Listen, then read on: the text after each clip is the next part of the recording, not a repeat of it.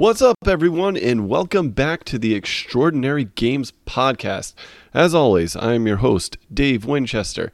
This week, we're going to be talking Mega Man X on the Super Nintendo with my buddy Brandon. I would have to say this is probably the first real retro game that we've done on the podcast, and I think this whole discussion went really well. Also, I want to know what you guys think of the new audio mixing that's going on in this podcast. It might sound the same here, but the actual podcast itself was mixed by a good friend at work, did a ton of technical stuff that I have no idea what it means, but it's supposed to make the podcast sound better. And anytime the podcast improves, I'm all about it, you know? So this episode was recorded about 2 weeks ago, right as I was starting to come down with another cold, which I caught from my son, and now my wife has it just as I'm starting to get over it. So you can probably tell as the podcast goes on that my voice becomes more nasally and I'm starting to cough a little bit more. That's why, because that was the first day that I was coming down with the cold. Luckily, I'm getting better now, and I think I'm going to be recording the next podcast tomorrow with Harrison. We're going to be doing Resident Evil 4, sticking to that good old survival horror genre. We're also going to be trying to keep the podcasts a little bit on the shorter side. So most of the podcasts right now are running about 2 to sometimes 3 hours long when you count the Skyrim one. We're going to try to get that down to about 45 minutes to an hour and 15 minutes of actual discussion about the game, because most of the feedback I've been getting is that people want to listen to the podcast, but they see the runtime and realize they probably won't be able to finish it in a reasonable pace, so they just don't download it at all, which is understandable. Like, if I can't finish something, why am I even going to bother starting it? So because of that, we're going to try to keep it a little bit shorter, a little bit more concise, a little bit less bullshitty, I guess would be the term that I would use. Keep it flowing a little bit better. So we'll see how that goes tomorrow. So you should be getting that episode on the following Monday. I've been doing really good with Monday uploads. The Dead Space one, unfortunately, went up a little bit early, and that was 100% my fault because I had it scheduled and then, like an idiot, just hit publish 2 days early. So if you're wondering why there's a little bit of a longer gap between episodes, that's why. My fault. I'm an idiot. Now, on to what I'm currently playing. So I'm playing Resident Evil 4 for the podcast tomorrow, but I'll probably finish that before we do it. Luckily, I can speedrun Resident Evil 4 pretty quickly, and I kind of know what I'm going to say about the game already because I've played it probably a dozen times by now. So that's going to be done by tomorrow. Then I'm going to start God of War Ragnarok as soon as I finish Tormented Souls on the PlayStation 5. So I'm kind of about halfway through Tormented Souls. It's a pretty short game that I'm most likely going to just do a solo podcast on because I personally love it, but nobody I know has even heard of this game. So it's probably just going to be me talking to you guys in a little short podcast whenever I get a chance to record it. On my Switch, I'm playing Loop Hero still, and I'm starting Tactics Ogre, both of which are games that I'm actually playing just for my own personal enjoyment. I don't know if I'm going to do a podcast on them. Maybe if somebody else decides to do it, because I know I have another friend at work that's actually starting Tactics Ogre right now, as well as playing Final Fantasy Tactics. So I might be able to get him on the show, but I don't know until, we both finish the game. As for some housekeeping stuff, you know the drill. Make sure you follow or subscribe to us on your podcast app of choice. We're on Apple Podcasts, Google Podcasts, Spotify, Amazon Music, Samsung Podcasts, and iHeartRadio. So no matter where you listen to your podcasts, we are there. If you want to get in contact with me, you can do it most easily by going through Twitter. Extra Dave Gaming is my handle on Twitter. That's going to be in the link in the description. I think I say the wrong Twitter handle on this podcast at the very end, so disregard that one. Go with Extra Dave Gaming. And if you want to find us on Facebook, we're at Extraordinary Games. Currently running ads, so you might just see us pop up there depending on where you're listening. If you want to support us, you can like our page at Extraordinary Games on Facebook.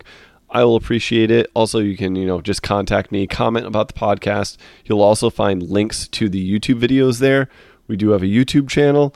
That's also going to be posted in the description below, which you can follow us or, subscribe to us on there. I always try to get supplemental videos up for each and every podcast. The only downside is it does take a little while to edit, so I'm actually late on both the Skyrim one and the Neo and Stranger of Paradise joint podcast.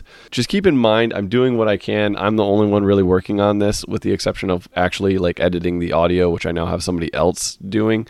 Hopefully they'll be doing that every week, so the podcast will sound a little better. So if this intro sounds a little bit different from the actual podcast, I'm recording this about an hour before this goes live, and I'm just going to splice everything together and throw it up there. So if this sounds a little bit different and the podcast sounds better, let me know. If vice versa, for some reason this sounds better and the podcast sounds like crap, also let me know about that. So that's going to be it for me rambling. I'm going to throw on some music from Mega Man X, and when we get back, I'll be here with my buddy Brandon talking some good old retro SNES greatness. Enjoy.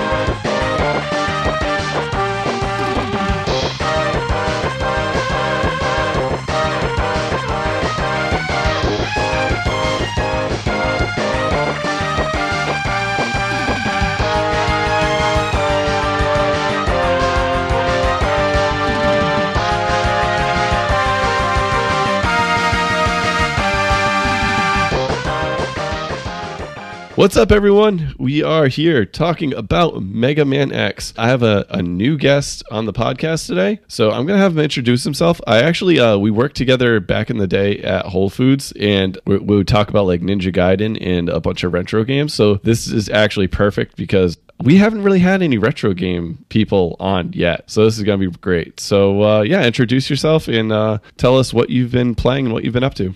Hey, what's up, everybody? Sigma X here, or Rayfist, or Brandon. I used to do a retro gaming podcast as well, so it's pretty great to be on here. I just love retro games, and me and Dave would talk about retro games all the time at work, so I was like, oh, cool. Someone else who plays these ridiculous 80s games that isn't, anything from, like, the 2000s or, like, 2010s.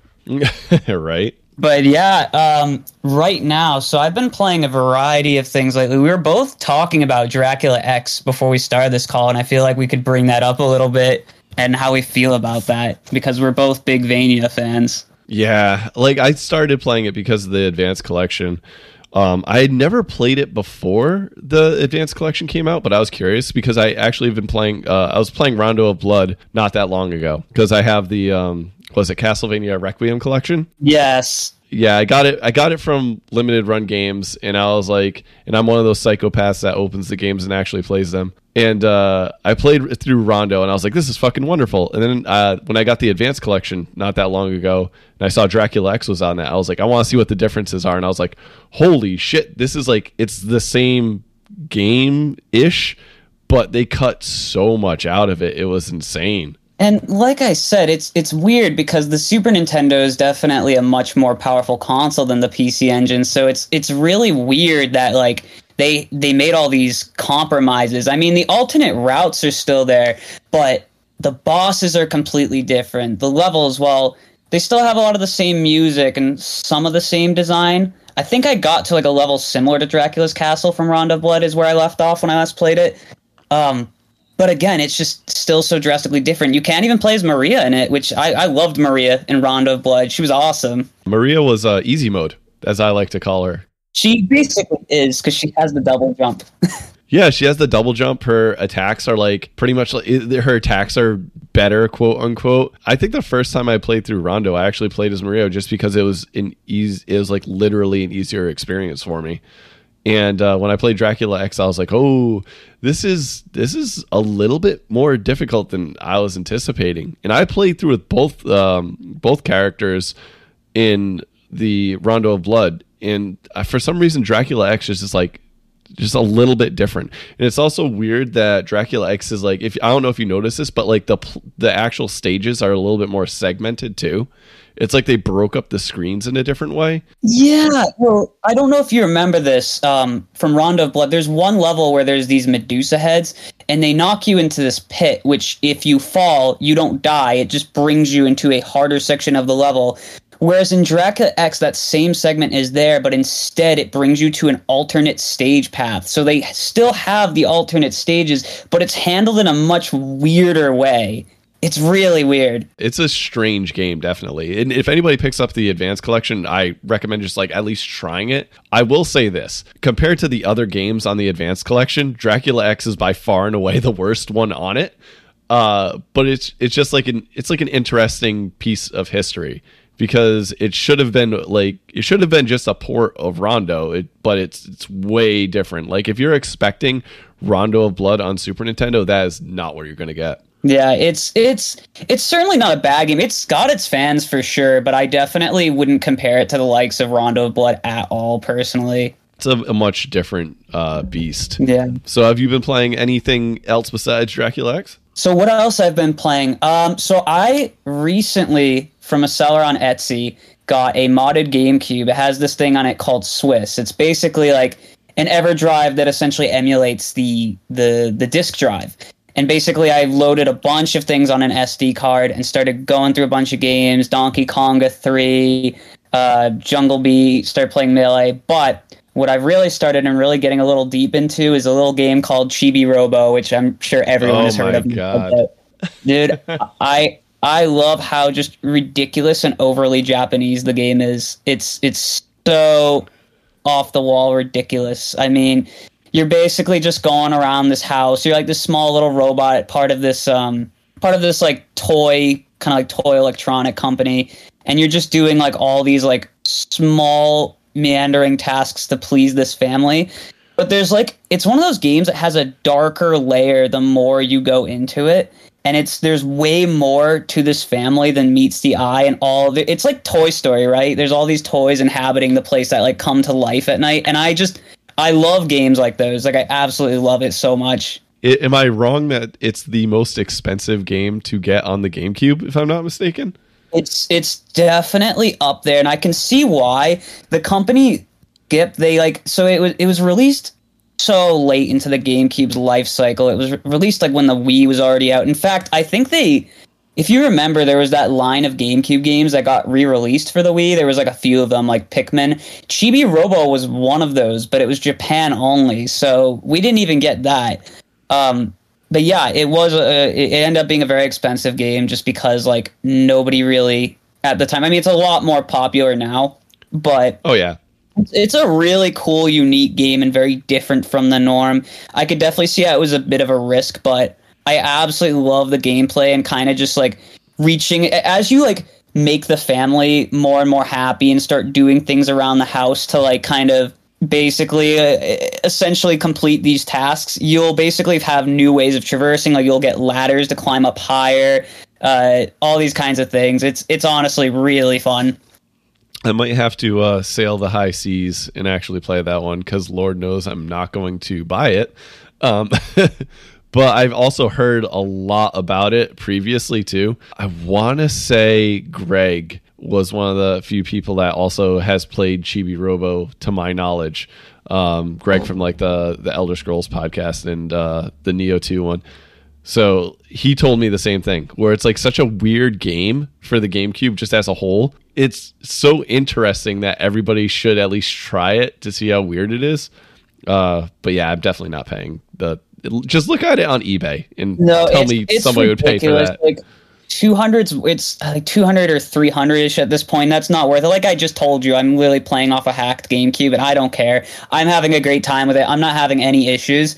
And the thing is, like, it's definitely like, you know, it leaves a lot to be said. Like I still love Nintendo now. I really do. I love my Switch. I love everything they do, but I really feel like the GameCube era was just that era where they were just doing so many things. Like they were taking so many risks, and I love that. And feels like they don't do that to the same extent anymore. I mean, they were being ballsy with some of their games like Luigi's Mansion and Wind Waker, and just how much they were changing things up against, like, you know, because people wanted the sequel to Mario 64. They got Mario Sunshine, things like that. I love it. Not to get like too off topic, but just that era of Nintendo was perfect to me.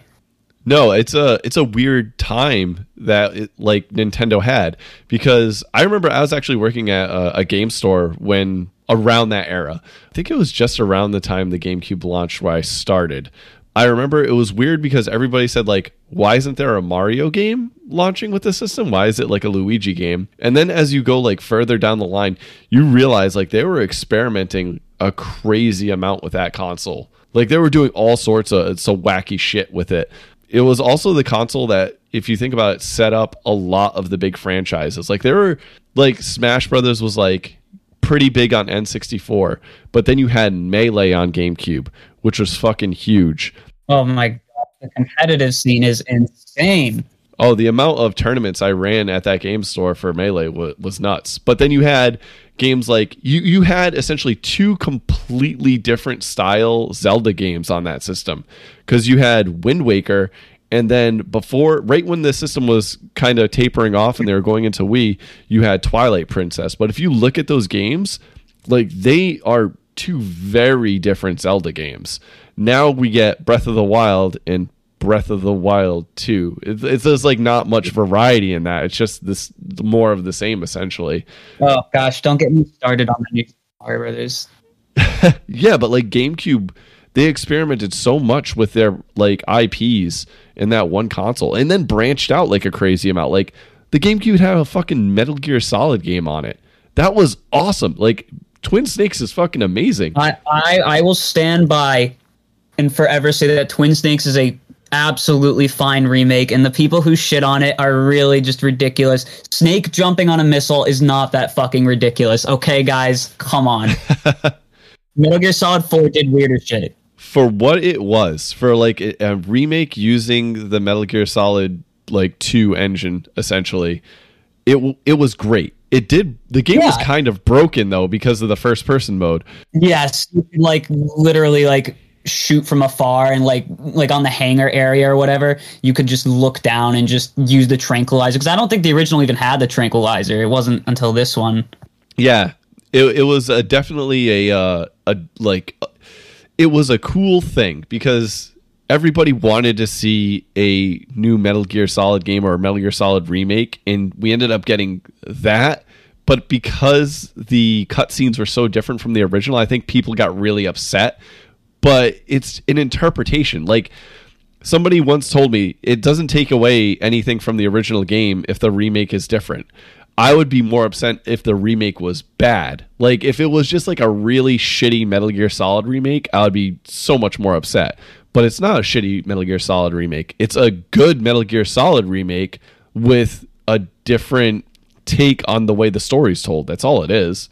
Oh, absolutely. I think people need to realize that faithfulness does not always equal a good thing. Like, I'm here to play a different perspective on the game, not the exact same game that I played back on the PlayStation 1, you know? Yeah, and I love the original Metal Gear Solid. Like, my memories of that game are so vivid and, like, ingrained in why I love video games.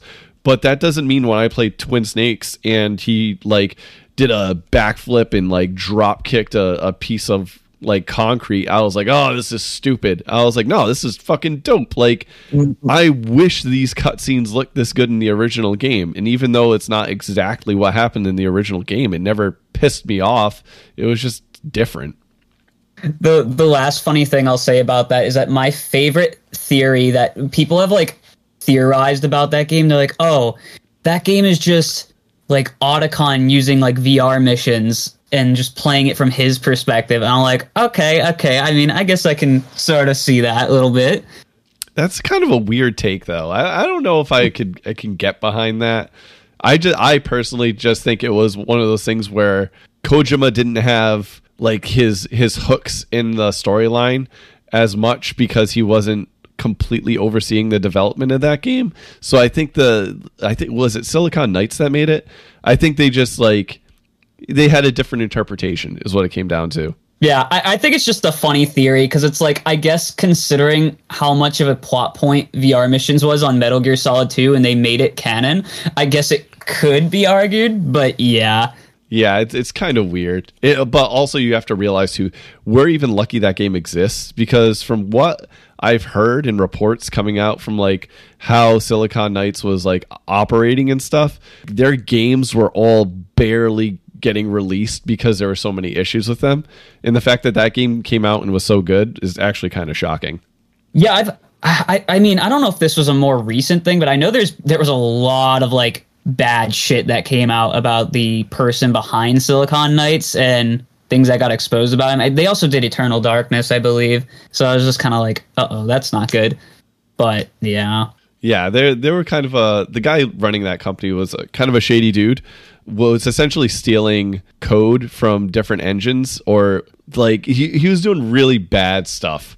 But that doesn't mean that the games that were released were bad. They were just, the product of some sketchy things that happened. That being said, I'm happy we got so many good games out of that company, because we got Eternal Darkness out of that. Technically, if you want to get technical about it, we got the whole Blood Omen series because of them. We got Twin Snakes. Like, we got a lot of good stuff from Silicon Knights before, they just went under. Yeah, it is a shame what got real, but hey, all about separating the art from the artist at the end of the day. Yeah, that's how I feel. Like, there's plenty of times where I'm just like, I can appreciate the actual product and kind of put aside the things that the people that made it did. Yeah, so do you want to hop into some Mega Man X? Oh yeah, we can definitely do this. So we're talking about Mega Man X today, and I had to hop into this one because Mega Man X is one of my favorite Super Nintendo games of all time. I love it to death. So yeah, I figure we can just start by talking about our experience growing up with it. If we did grow up with it, I think you played it for the first time recently, didn't you? Yeah, well, I can't say I played it for the first. I completed it for the first time recently. Okay. I played it when I was younger because I went over a friend's house and he had Mega Man X, and my first thought was always like, wow, this looks so much better than the original like NES Mega Man games. Like it like blew my mind. It was a hell of an upgrade. Yeah, but when I was younger, I did not have a Super Nintendo, so I was literally unable to play it. I was a Genesis kid. So until the Mega Man X collection came out, I was not able to actually sink my teeth into it. With that being said, I'm glad I'm now partaking in the Mega Man X franchise, because I personally really like it. I don't know if it's better than the original series, but I definitely see why this game has so much praise. It's funny. We were 100% Genesis kids too. I don't know what it is. My dad was just you're much older than me, but when I was really little, I was 3 years old. My dad was all about the blast processing. He bought into it 100%. He was just all about Genesis. So we didn't really, other than my sister coming over with the Super Nintendo, I wouldn't really experienced Mega Man for a very long time, and this is kind of weird. My first experience with a Mega Man game was actually Mega Man 9 for the PS3 on a free demo, because I was kind of just really bored of that generation of games and was kind of leaning more a little bit towards old school, and I just saw that and tried it out, and I was like, I really like the very easy to pick up, hard to master gameplay. And eventually I ended up getting the Anniversary Collection for the Classic Series on GameCube, if you remember that one. And that is a not so great port of the first first 8 Mega Man games. They are not great. They're based off the PS1 ports. The music loops really awkwardly, and I will never fucking forgive the fact that B is jump, okay? You can't change that. I don't know what the fuck they were thinking with that, but it's an awful decision. B should not be jump on the GameCube controller. It just does not make sense. But either way, it got the job done. It did what it had to, but honestly, if you're going to play the classic Mega Man games, the Legacy Collection's a lot better. But that was my first Mega Man experience. My first Mega Man X experience wouldn't be until a bit later. Like I said, I kind of dropped the whole Wii, PS3, 360 thing. I was just getting very tired of the formulaic games that were coming out at the time. Not to throw shade at that generation. I still think some great games came out of it. I just was kind of drifting away a bit. And eventually, That's Entertainment in Worcester, which was back in the day, they were the best. You know that store, I believe, in Worcester. Yeah, it's definitely one of the bigger, I want to say retro hangouts, kind of. That's where you go. They were great. Yeah. It was back when retro game prices weren't just absolutely through the roof. It was a better time. I got my Super Nintendo and I started collecting a little bit, and I picked up Donkey Kong Country, Super Mario Kart, and Mega Man X. And immediately when I played Mega Man X, I was just very, very drawn to like the fast-paced gameplay, the rock music. I was hooked, and it was really, really fun. But yeah, so that was kind of my first impression with Mega Man X, and that was like in my teen years, I want to say. So I got into it very late in my life, but I was immediately hooked by how much edgier it was. It was a lot darker than classic Mega Man, but I think it did a good job at not drifting too far from its classic roots, if you know what I mean. I agree with that. It's definitely the same gameplay as the original Mega Man. Like, everything's there. You have the Mega Buster, your jump works. They just added a little bit of stuff to make it, one, faster paced, and two, it got superfied kind of, but not in the same way other Super Nintendo games did. Like, that was the thing. Like, everything that was on Nintendo went to Super Nintendo, and it was supposed to be bigger, better, flashier. And I feel like Mega Man X was not that. Like, they didn't try to make Mega Man but better. They tried to make Mega Man but different. Like, it's a whole new series if you're looking at it that way. Like, you have these different armor pieces in this Mega Man, which you didn't get in the original Mega Man games. You have a faster movement with the dash, which is fucking amazing. Like, whoever thought of adding the dash to the game, genius, because it makes the game play so much differently when you have that dash button. And then on top of that, they changed like even the boss setups and how, like, what the bosses look like and how they relate to Mega Man themselves. It's just altogether a whole different game, and I appreciate that. They weren't just trying to be like, hey, here's Mega Man with just better graphics, you know? Oh, absolutely. The thing is, it's funny, too, because I think Mega Man 6, I think it came out a month before Mega Man X. Someone can correct me about that. But they were still, Capcom was still making classic Mega Man games while X was still in, like, you know, the whole X series was going as its own thing. So you're right. It wasn't so much just the next generation of Mega Man. It was more like its own thing. It was its own series that branched out with some really great sequels and some not so great ones that I can briefly touch upon later. But yeah, no, it's definitely it definitely it came into its own.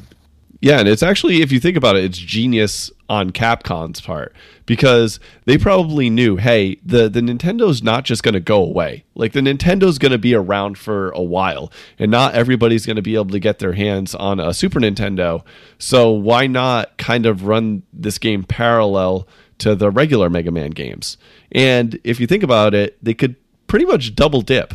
Like, the people that had Nintendos were going to get the original Mega Man games, and Mega Man 6, which had come out like almost the same time. But then the people that upgrade are going to get Mega Man X.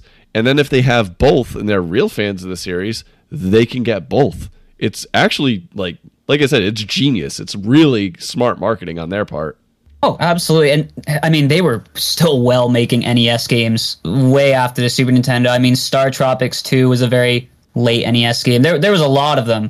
Not to mention, like you said, yeah, it was a very smart marketing strategy because, I mean, oh gosh, we could do a topic for like every single one of these one day, but like Mega Man Zero, Mega Man Battle Network. I mean, I know there was a very dry Mega Man period for a bit, but there was like a Mega Man renaissance. I'd argue almost a bit too much at one point. We were just getting so many Mega Man games from so many different series that they really branched out and were able to do so many things with this IP.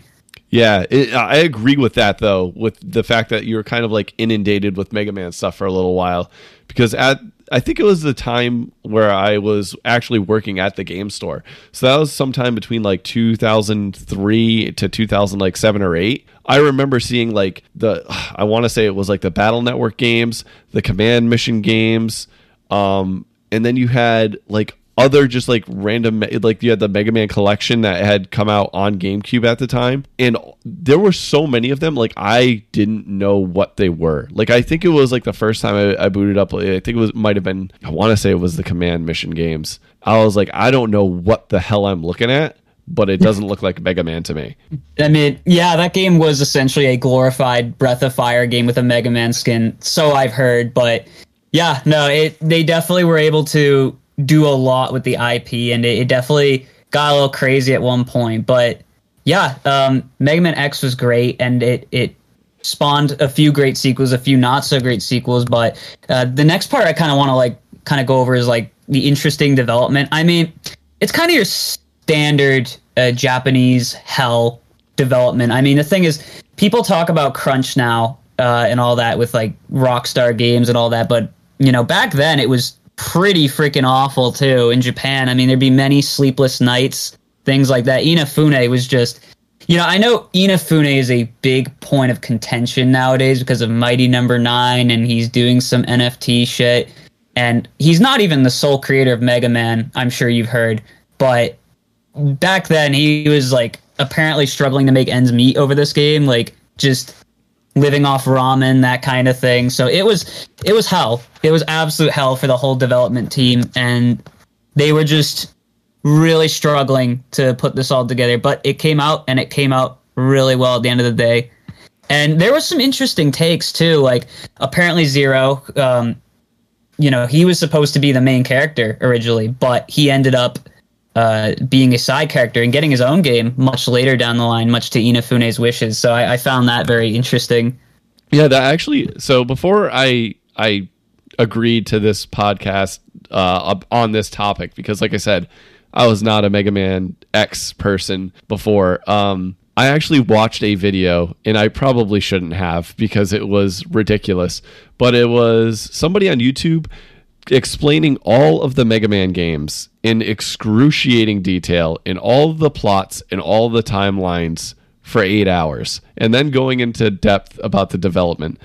I watched this entire goddamn video, and you're right.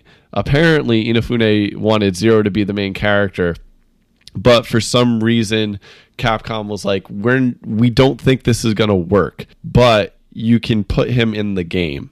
So that's how Zero ended up becoming what he is.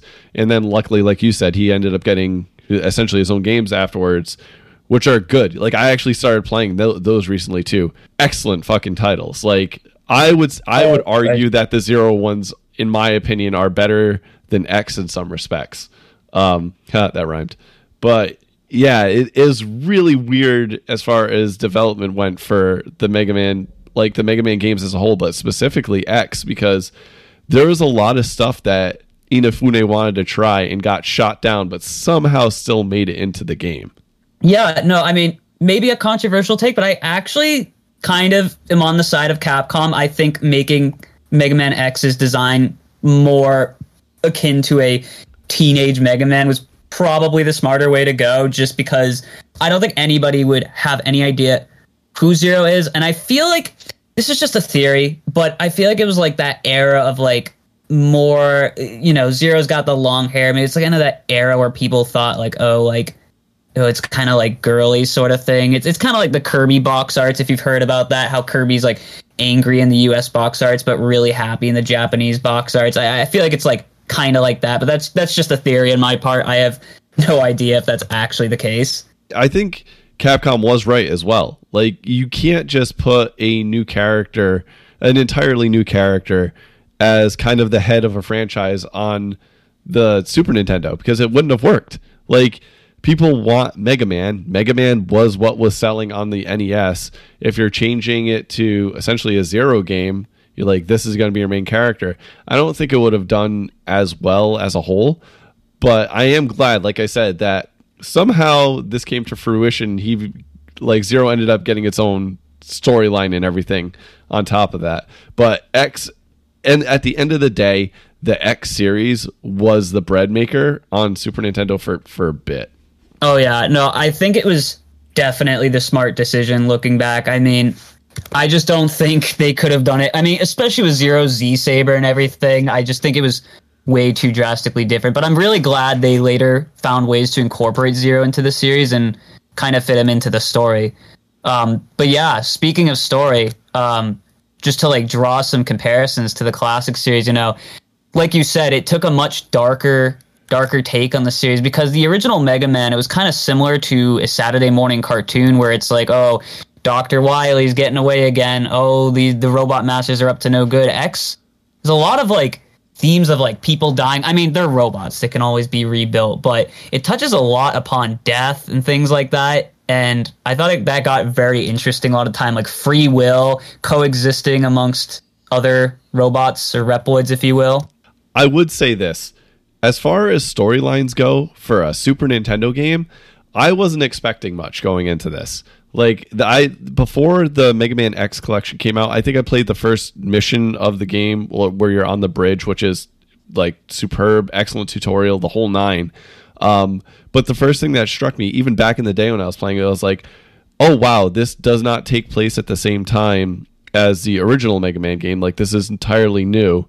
And the fact that Dr. Light is dead, like he's dead right off from the start of the game, and he's talking like to you through a hologram. Like, that was so weird to me, because that's like, one, you're introducing the fact that, hey, like the original Mega Man games are still going on. You don't know how Dr. Light died or when he died, but you knew that he prepared enough to set all these things in motion further down the road. And then you have everything from like you said, free will. Like, they didn't really go into too much of that in the original Mega Man games, but they got to expand upon that lore way more when it came to the Mega Man X games. Like, not only with X himself, but with all the Mavericks and stuff, which was really interesting.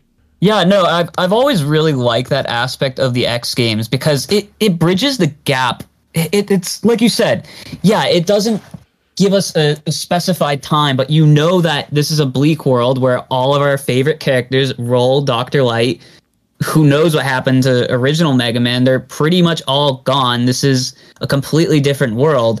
And it bridges the gap in such an interesting way, because Dr. Light, you know, he was fearful of X falling into the wrong hands. He was scared that X could, his ability, like his free will ability, could be, you know, mass duplicated and used for the very thing he feared, Mavericks. But, you know, Dr. Kane, who was an archaeologist, uncovered Mega Man X's his parts and was able to kind of duplicate him to create a new generation of Reploids, which is, you know, just the genetic blueprint for everyone, for all the robots that would coexist amongst humans. So I thought that was pretty cool. Yeah, it's really interesting the way he set up this, like, they essentially set up an entire universe in Mega Man X in the course of this just one game. Because, like I said, in the original Mega Man games, there's not that much going on. Like you said, it's like a Saturday morning cartoon. Oh no, Dr. Wily escaped again. We have to go after him.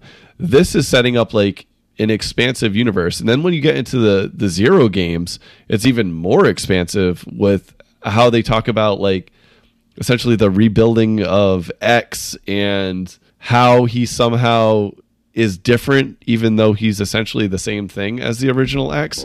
There's so many different theories about these games too. Like, nobody talks about the timeline and stories of the original Mega Man games, but if you talk about Mega Man X and Zero's timelines, it's a whole different ballgame. People can go off for fucking hours about what's going on in these games, how the characters are the way they are, what their motives are, and why they're doing the things they're doing, and you know why some people believe that having free will, or robots having free will, is a good thing. They even go into like enslavement of humanity in certain parts. This is like really dark and deep stuff that they touch on. But if you look at the art style of the game, it really doesn't mimic that in the slightest. It just looks like a fun, you know, platforming game essentially. I feel like they handled it in a very, very just a very tasteful way. You know, it didn't feel like that era of like gritty reboots, you know, with like Devil May Cry or Sonic 06 and all those things. It feels like they did it in a way that really separated it from Mega Man while still being similar in a lot of ways. And that's what I appreciated about that a lot. And I like how they pretty much talk about like, yes, robots like essentially before didn't have any sort of free will, and now that the virus is essentially giving them free will is pretty much what it's coming down to. They talk about how it's both a good and bad thing sometimes. So yeah, like eventually the Mavericks would come out from this because with free will comes the ability to decide for yourself. So as a direct result of that was criminal activity, and thus the Maverick Hunters were set up, which was X and Sigma, who used to be a good guy, and Zero, and a few others who would, kind of work to apprehend them. But it's kind of interesting because I don't quite remember if the Maverick virus was a separate thing on its own, or if it was something that people just turn to, because they decide to revolt in a way. Yeah, it's weirdly explained. It's also funny because there's like Sigma virus and then there's like the Maverick virus, which are apparently two separate things, but kind of do the same exact thing, if that makes any sense. Yeah. They're just kind of labeled differently, if you would. Yeah. But it's a weird concept that like this virus essentially is freeing the minds of robots, but also turning them kind of evil at the same time. It's in certain cases, it's like less about free will and more about still kind of about control. Yeah, it's interesting you mentioned that too, because it's kind of like the plot inconsistencies of Sigma's origins. You said you watched a video on every Mega Man X game, so I guess it wouldn't hurt to mention it. But like in Mega Man X4, it explains that Sigma went Maverick due to his encounter with Zero, which by the way, spoiler, Zero was created by Dr. Wily. So Zero's kind of originally the antithesis to Mega Man X. And he was like the original Maverick. But during Sigma's encounter with Zero, Sigma got the shit beat out of him, but he like shattered this glass on Zero's head, which made him go Maverick in response. But then Zero went like Reploid, or just like the opposite of Maverick. So it was very interesting that they did that. And also, can we talk about how fucking awesome Zero is? Like Zero in Mega Man X is like a boss. He comes in, he saves X's ass right at the beginning of the game. Like pretty much tells him, hey man, you got to get better. Like you got to go and find a way to be better because you can be. And then like later on helps him out and then saves his ass again before the end of the game by sacrificing himself. And it's just like, this character's so fucking cool. And it seems like Inafune like went out of his way to make you love this character. It's like he knew, he's like, if we can keep him in this game and in this series, like eventually people are going to want to play a game that's just Zero. And it ends up working out perfectly because the Zero series, like I said, is great. They really built him up to be like, oh my gosh, I want to be like him. It's kind of like Metroid, where you're just stripped of all your armor from the very beginning of the games, and you just have to continuously get everything. It's the same thing with the highway level in Mega Man X. You go through this level, you fight Vile, and he just kicks the shit out of you. And basically in a scripted sequence, he like holds you up and Zero frees you, and you're just like, holy shit, I want to be like that. And as you go through the game, you start to get all the armor pieces, which is a new, really cool addition to these games, by the way. And it really, really helps open up the game a lot in ways that couldn't be possible with original Mega Man. So I really, really like that part of it. I think the armor pieces add so much just because, one, they almost force you to backtrack in some scenarios. Like, you have to go through levels to get the armor pieces that you might have already completed because you didn't have the tools to get to them in the first place. So it actually like kind of extends the life of the game.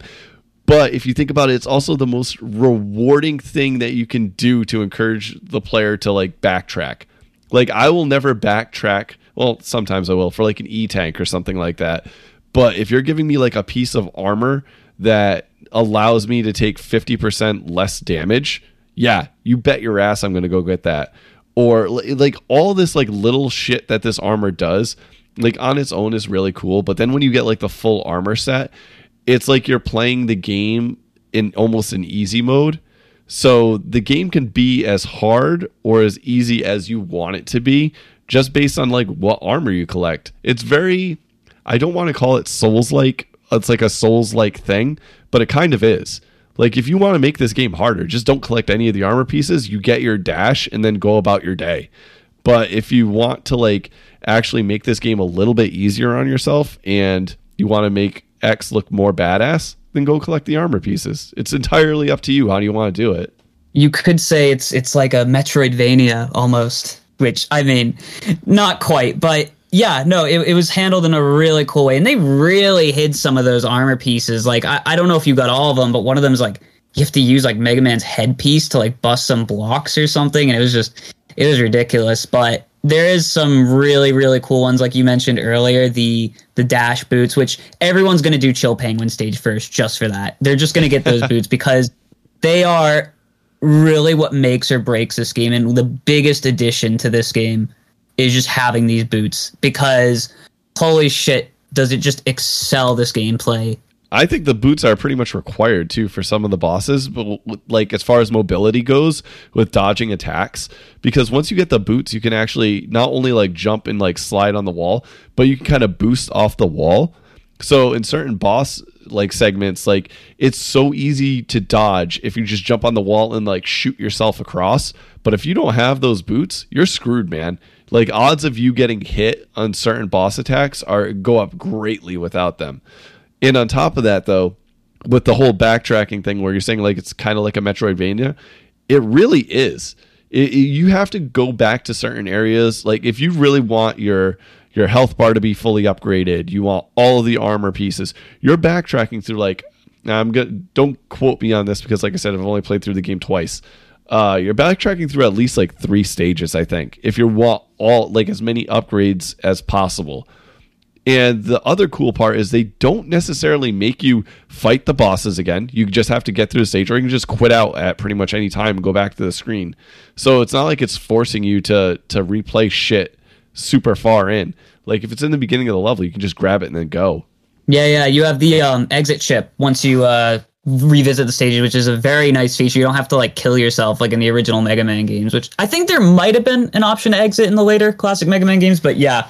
No, it was a really cool feature to have that. And also, like, not just that, but you also had the abilities you got from the Mavericks, which, you know, by the way, same rock, paper, scissors method as the classic games. You would use these to kind of bypass certain obstacles in the level. Like, you know, there were certain levels like a Sting Chameleon stage.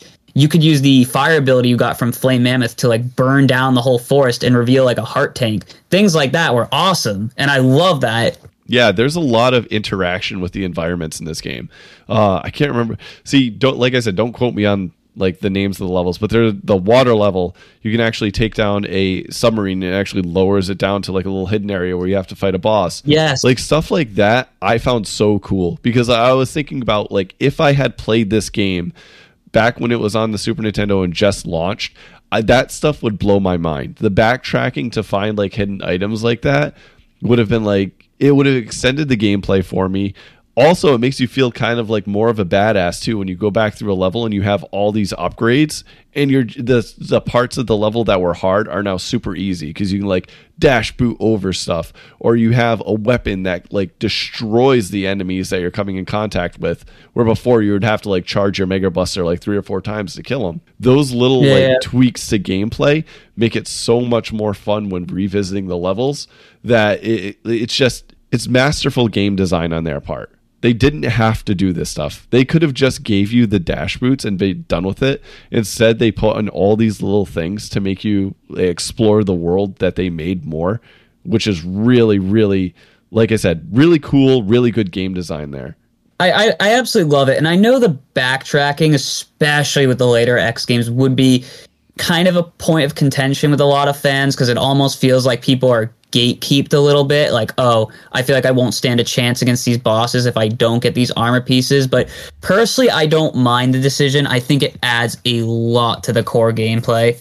Yeah, and if you're adding to the gameplay and it's servicing the game, then what's the problem? That's the way I see it. Like, that's always been my thing. If you're giving the player something that they like to do, that's fine. That's good. That's what the game is there for, is to you know, have them feel like a badass in a game, have them explore a cool world that they can't do in real life. These are all parts of video games. People just like to complain sometimes just because they can. Like, especially the people that play these games retroactively way after the fact, it's so much easier to judge an older game now than when it came out. Like, there are tons of games that when they were released, I loved, but like now if people were to play them, they'd probably bitch and moan about them left, right, and center. So I always take everything, especially people on the internet, like take everything with a grain of salt. Like if somebody says something's bad, like don't just take that and take their word for it. Please go play it. Like there are people that keep saying like certain games in these collections are worse than others. Honestly, I've had fun playing all of the X games so far. Like I've had there's rarely a time in a game where I'm just like, wow, this level kind of sucks. It almost has not happened in the X collection, which is really impressive. There's a lot of games there, you know? Yeah. And that being said, you know, we brought up the replayability. Another really, really big, super ahead of its time aspect of Mega Man X was being able, there was like stage alterations depending on which boss you fought first. I didn't even know about this till years later, actually. So if you fight like Chill Penguin first, right? Flame Mammoth stage is completely like iced over, and there's other like similar things. There's I'm trying to remember. I think I remember Spark Mandrill. I think like you can get the lights to the level won't darken, because you remember the level dark is completely dark and you can only see a little bit of light. There's a way you can bypass that. I forget which boss that was, but that was a standout thing that you could do, and that was huge that you could do that. Yeah, I did not know that. That's actually pretty awesome. Especially, so I've never been one to go into these games knowing which order to play bosses in. I just kind of go, and if I get my ass kicked by one of them, I'll just go and try another level. And that's exactly what I did for this game. Yeah. I know by now everybody knows the order. It could have taken me 2 seconds to go online and see like, oh, I, should have done Cool Penguin first, and then you work your way forward. I can't remember any of the bosses' names, but I know the flying guy is second, just because he's one of the only ones you can beat with the Mega Buster super fucking easy. Yep. And the thing is, like I said, I didn't look that up. I just went and played the game. And I understand that certain people find that frustrating. Like I've talked to people that don't play Mega Man games because they find that system so frustrating, because they're like, I don't want to get to the end of a level, realize I can't beat a boss, and then go back through it, like, and have to, go back and find the level that I should be playing. I find it really entertaining. And the best part about this game, in my opinion, is the fact that these levels, even if you don't know the order, are not very long. Like you can blow through them in maybe 5-10 minutes maximum. So if you get to the boss and you're like, oh, I don't have the abilities to beat this boss yet, you're not missing out on like a 45-minute romp through a level with like 40 checkpoints. You're missing out on 5 or 10 minutes. You can just go play another level, and you're still going to have fun going through the levels. Just because you can't beat the boss doesn't mean like the level wasn't fun. And half the time, if you're going through the level, depending on what you have already, you'll probably find something that's going to make the other levels easier anyways. Like the first time I found the armor piece, which reduced damage by 50%, I was like, holy shit, this thing's amazing. I wasn't able to beat the boss of that level, but I got that out of it. There's also the third level Buster, which is just rips through everything. It is one of the best power-ups in any Mega Man game ever. Oh, that thing's wonderful. Yeah, I remember you saying about the helmet, the like the blocks that you have to break. Yeah. That was the one area of the game that I actually looked up a YouTube video for, because I kept looking at those blocks and I was like, how the hell do I break them? Not knowing that, like, yeah, the helmet breaks the blocks, but honestly, your feet also break the blocks if you land on them. And I didn't even think of that. That's true. So I forgot about that. Yeah. Yeah. So I went back and I was like, I tried it like once, missed, and then I tried it the second time and landed and just kept mashing the button and got through.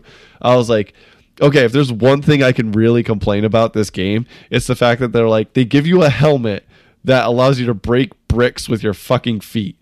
I was like, this doesn't make sense. They should have changed that shit. Because, like, if you just thought, like, because my theory playing that was, oh, I'm going to have to jump on this block like Mario, jump up and hit the block with my head like a Mario thing. But you absolutely don't have to do that. You can like slide down the wall, and when you jump off that wall, if the block can be broken, it'll break the block. It's very strange. Like, look it up on YouTube if you want to know what I'm talking about. But that was my one complaint about hunting down items, was that. That must be the part I was a little fuzzy on, because I said earlier how you had to break it with your head, but we're trying to remember it now. I think I did do it with the feet. So yeah, I feel like that part was very cryptic, but I would say for the most part, it's very fair with how it hides the armor pieces. It really hints at what you're supposed to do. You know, you'll have to use your power-ups to get certain things, Boomer Coanger's weapon to get like a heart tank or things like that. I think they did a pretty good job of demonstrating it in a way that doesn't feel like it's holding your hand or anything like that. Yeah, I agree. It's really nice for a game to... like you said, it doesn't hold your hand. You can see these items on the screen or where they're hidden 99.9% of the time. There's only a few that are like really hidden in objects that you would need a weapon or something to break it, which is smart. Like I said, smart game design. And then when you find like those hidden things that are like you have to use special weapons to get to or break special things to get to, that just gives you like that. It's like finding a hidden door in a video game. You just get that like warm, fuzzy dopamine hit, and you're like, yes, I actually got something cool for doing this. The whole wall jump thing and where the items were hidden, there's another spot, and I can't remember which level it is, where you kind of have to do the same thing, but it's much easier to identify because it's on a solid wall. So when you're sliding down the wall, it's just literally like a row of bricks that you can break, and then the objects like right behind them. So in that respect, like if you know what the special item can do with like breaking bricks, it makes sense. You can try it because you're like, oh, I don't see any other way to break these bricks, so I might as well slide down this wall and jump and see if it works. But again, the game describes it to you as your head breaking bricks, and in my head, that's like Mario jumping, whacking bricks with your head. Yeah. It's just like a weird thing to have in the game. It's funny how those like transition like that. Yeah, but I can't complain about it. Like it's kind of like a common sense thing. That one little area where you have to like, it's a weird jump. You have to see it in order to understand, but it's essentially a dash jump up into a row of bricks that you can break, and you barely land on it, and you have to mash the jump button to break the bricks. It's one of the hardest jumps in the game. Like if you ever talk to anybody that plays that's played Mega Man X, they'll probably know it right off the bat and be able to explain it to you. It's kind of a bullshit jump. You kind of have to like dash jump off the wall, if I remember correctly. It's very precise. Yeah, there's a little platform. So I'll try to like this has gone on way too long for me explaining this, but I got to explain it.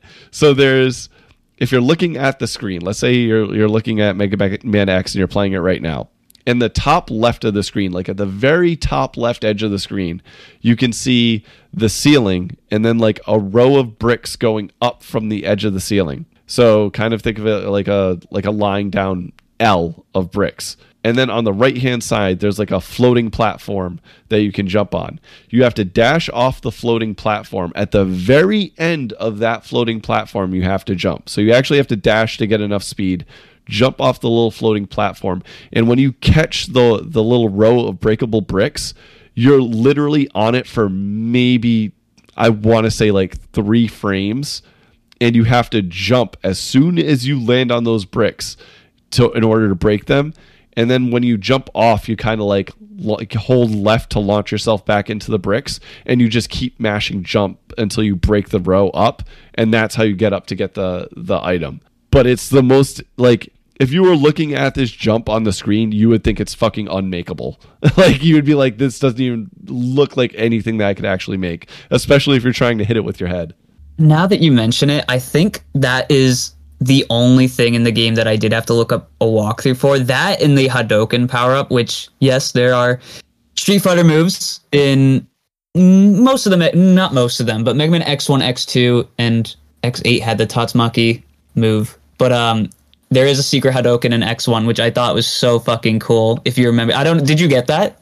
No, I didn't. I wanted to ask you, how the hell do you get that? Like, I've seen videos of it, but I don't know how to get it. What's weird about it is it's like, people describe it to you and it sounds like one of those like fake playground rumors almost, kind of like, oh, like you can get Sephiroth in your party in Final Fantasy VII, or you can I don't know, fight Bowser a fourth time in Mario 64 or something like that. It's like one of those fake playground rumors, but it's a real thing. And you have to go to Armored Armadillo stage, and I think you have to have 4 full E-tanks. And that part at the end of Armored Armadillo stage where those fast platforms you're standing on, those like, you know what I'm talking about. They're like speeding through. At the end, I think if you have 4 full tanks, I think you need to have 9 lives. If you jump to the very top, you'll find a Dr. Light capsule where he's dressed up as Ryu, and he'll give you the Hadouken power-up. And you actually have to input it like an actual Hadouken, which is really sick. And it one hit kills everything if you can land it. But if you take any damage at all, you can't use it anymore. So there is a bit of risk versus reward. But one-shotting some of those final bosses in Sigma's Fortress it was so satisfying. Like that terrible spider boss, giving that one Hadouken shot and just seeing it crumble, just so nice. Yeah. Okay, so before we get into the shit I hate, because you brought up the goddamn spider boss, and there's something else that I'll completely shit on when it comes to this game. I want to talk about one thing that is in your notes that we hopped over, and we cannot hop over it, and that's the fucking music to this game. Because the soundtrack to Mega Man X, I'm the nerdiest dad in the world. My kid, I have a playlist for my kid, who's only 16 months old. That's all video game music. It's all video game soundtracks. Everything from like Resident Evil 2, Final Fantasy 7, Mega Man X, the original Mega Man games, the whole 9. Almost every song from Mega Man X is on that goddamn playlist because they are so fucking good. They have no right to be as good as they are, but they are amazing. They go so hard. And the thing is, I can't talk about like the Super Nintendo and Genesis sound chip in a way that sounds like I know what I'm talking about, because I'm sure there's someone else who might know more about that. But the Genesis was typically known for having more grungier sounds, if that makes sense, more like replicating like an electronic guitar or something like that. But Mega Man X does that so fucking well. They're just so catchy and they go so hard. Yeah, it's some of the best music you will ever hear from like a Super Nintendo game. Like you can put this soundtrack up to almost any other game that came out around that time, and it's gonna blow it out of the water, hands down. It's so fucking good. As a matter of fact, when I was so I've been like kind of shopping around people at work, like because I have a few people I work with that write music and stuff, and I've been trying to get one of them to create like a theme for the show. And one of the tracks from that, like they're like, give me like 3 tracks, and then they'll see what they can kind of come up with. One of the tracks from that is from Mega Man X. Like, that's how much I fucking love this soundtrack. I was like, make this sound in like some sort of 30-second clip that I can throw in the show, because it's so fucking good and it's so energizing. And the other good thing is it's also so memorable. Like, if you hear like the boss music to Mega Man X, it instantly clicks in your head. Like, it's just so fucking memorable. I love it. My favorite track undoubtedly has to be the highway level. It just leaves such a good first impression with how energetic it is. And man, I gotta say, like, what a perfect level, honestly. It's like, in a way, it's a tutorial level, but it doesn't outright show everything to you. It's a very simplistic level where they throw all these mini bosses at you, and you've got those helicopters that shoot you down, but then you have these walls, and it doesn't outright tell you can wall jump, which is another big asset to Mega Man X's moveset now. But in a way, it's kind of gently hinting to the player, because you're trapped in this kind of like this dome almost, by these 2 giant walls, and you're like, how am I supposed to get up here? So it really encourages player experimentation, and I think that is just really, really good design. It's actually, I would say, probably the best tutorial level in a game, without it being just a straight up tutorial level. Like, it is what it is. Like, even when you get to that level, you don't beat the boss at the end of it. So it's just showing you, like, this is what you can expect from the game. But you're right. They could have easily gone through and put light capsules or just text boxes through the entirety of that first level and stopped you every 2 seconds to explain to you what you should be doing in each area. There could have been a text bubble that popped up saying like, hey, X, make sure you try to like, remember you can wall jump or something like that. They could have done that, but they didn't. Instead, they pretty much were like, hey, whoever's playing this game should be smart enough to figure out what to do in these scenarios that they're putting them in. I highly doubt that they're going to fall to the bottom of this area, like this little, I don't want to call it a pit, but it's pretty much what it is, a pit, and not try to jump and get out and try to jump on the wall. Like they set up the scenario perfectly where it's like you fall into a pit. Oh, look at that. There's no way out. What can I do? Maybe I can climb this wall. And that's where you figure out how wall jumping works. It's genius. And you're going to learn how to shoot and how to charge your Mega Buster just as you go through the level. Like there's nothing there that's stopping you and being like, hey, hold B to charge the Mega Buster. Ha ha ha ha ha. No, it's just giving you enemies to go and fight and then giving you scenarios that challenge the platform, like you to platform in the game. I wish more games did that. Like the fact that every new game that I boot up, especially a first-person shooter, tries to teach me what a first-person shooter is every time when it's like, it's 2023. I'm pretty sure everybody knows what to do by now. Drives me fucking insane. I wish more developers just took this type of game design and put this into the first mission of the game and didn't tell me implicitly what to do every 2 seconds. I'd be like a way happier gamer. I have to agree completely. That's the problem I have with so many modern games myself, is that there's just so, even this kind of becomes a problem in the later Mega Man X games, is that you will have like a lot of like parts where, you know, you'll be stopped so they can explain these basic controls. And that wasn't a thing in the original X games. You could really, it was all about like subtlety and like kind of teaching you, you know, use what you have at your disposal. You have to actually think about it. And I really, really like that. Yeah. And the other good thing about this game too is the controls are so tight and so responsive that you never feel like you're getting screwed out of something. You never feel like you missed a jump because the controls weren't good enough. You know what I'm saying? And a lot of other games, a lot of other platformers have that issue where you either feel too slidey or your movement isn't quite right or your jump just acts weird. Like this game, everything that you're doing when you're playing the game, you know exactly where X is going to land. You know exactly how high he's going to jump when you hit the button. Everything just works so flawlessly when you're playing. And whoever came up with the idea of like, hey, we're going to allow you to dash using a double tap or an actual button, just fucking thank you. If you would have just gave me a double tap for that dash, I would have lost my shit. But the fact that I have an actual dash button makes it so much better. No, I always set my dash to the R button. I never double tap. I can't do that. I absolutely can't. Yeah, the double tap, it's a good option to have in certain scenarios. Like sometimes if I'm doing like a platforming section and I'm just like, I just want to jump a gap or something like that, I'll risk the double tap. I don't know why I do it. I just like being able to do it, I guess. But when you're doing like boss fights and stuff where movement is very precise to dodge things, that button to like dash off a wall is super important, especially during the I think it's like I can't remember if it's the first or second Sigma mission where you have to do that climb up the wall. Oh, with the spikes are on the bottom. Right? Yeah. It's so clutch in that area, having the button to just like dash back and forth. Or even the beginning of the first Sigma level, there's a spot where there's like the floating platforms that are moving all around. And a lot of the times you can't make a normal jump to the platform. You have to kind of dash jump to get a little bit more range and height out of it. Having the button is like so much better than just doing the double tap, because half the time you'll double tap, you might just like fall right off to your death because it's literally a death pit below.